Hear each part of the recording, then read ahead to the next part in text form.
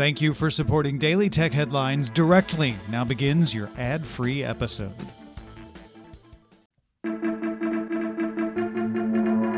These are the Daily Tech Headlines for Tuesday, January 10th, 2023. I'm Tom Merritt. Microsoft announced a new text-to-speech generator called VALL-E, V-A-L-L-E, that can simulate a person's voice when that person records themselves saying a 3-second text prompt. That's all it needs. VALL-E uses Meta's encodec to break down audio samples into tokens that it uses to match against training data that then tells it how to make other sounds from the same kind of speaker.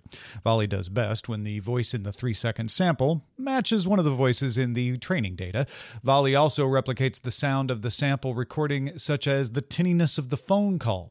Microsoft has a website with demonstrations, but did not release the code. Semaphore reports that Microsoft is in talks to increase its investments in OpenAI by $10 billion. That would bring it to a 49% stake in the company. And Microsoft also announced it has acquired data processing unit fabricator Fungible as of December. DPUs handle security and network routing tasks in data centers, taking pressure off CPUs and GPUs. Several DPU makers have been acquired in past years. NVIDIA bought Bluefield in 2019, and AMD acquired Pensando last year. Bloomberg sources say development snags have delayed Apple's plan to switch from a Qualcomm modem in the iPhone to its own in-house design. That switch will now apparently happen in 2024. Apple also is reportedly on track to switch from Broadcom parts to an Apple-made Wi-Fi and Bluetooth combo chip in 2025.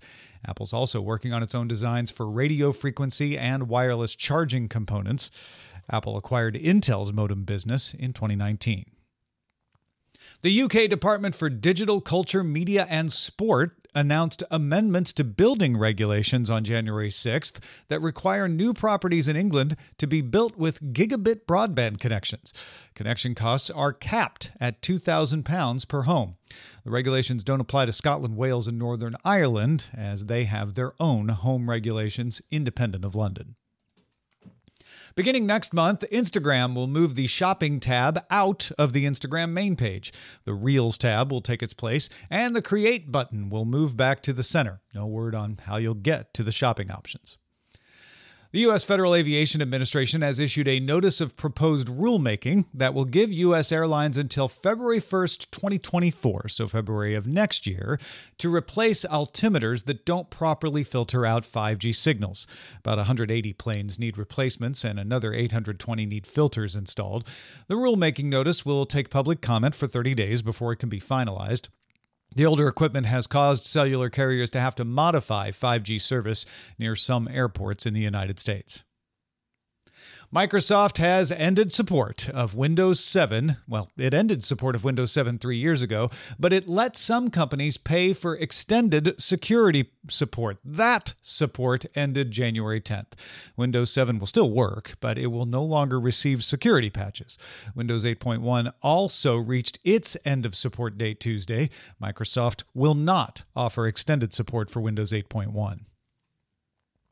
A study led by the New York University Center for Social Media and Politics, published in the journal Nature Communications, found that Russian disinformation campaigns on Twitter in 2016 reached few users, and there was no evidence of a meaningful relationship between exposure to the Russian foreign influence campaign and changes in attitudes, polarization, or voting behavior.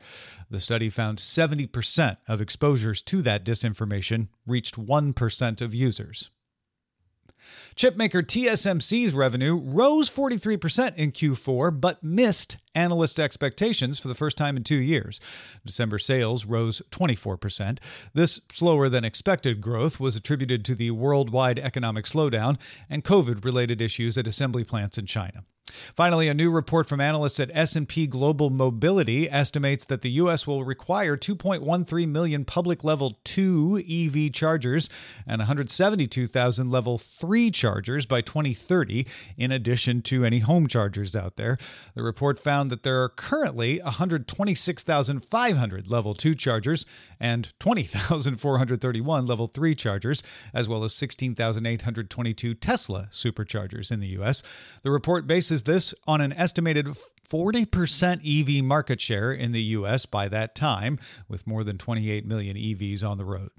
For more discussion of the tech news of the day, be sure to subscribe to dailytechnewsshow.com. And if you enjoy the show, hey, express your feelings. Tell a friend. Thanks for listening. We'll talk to you next time.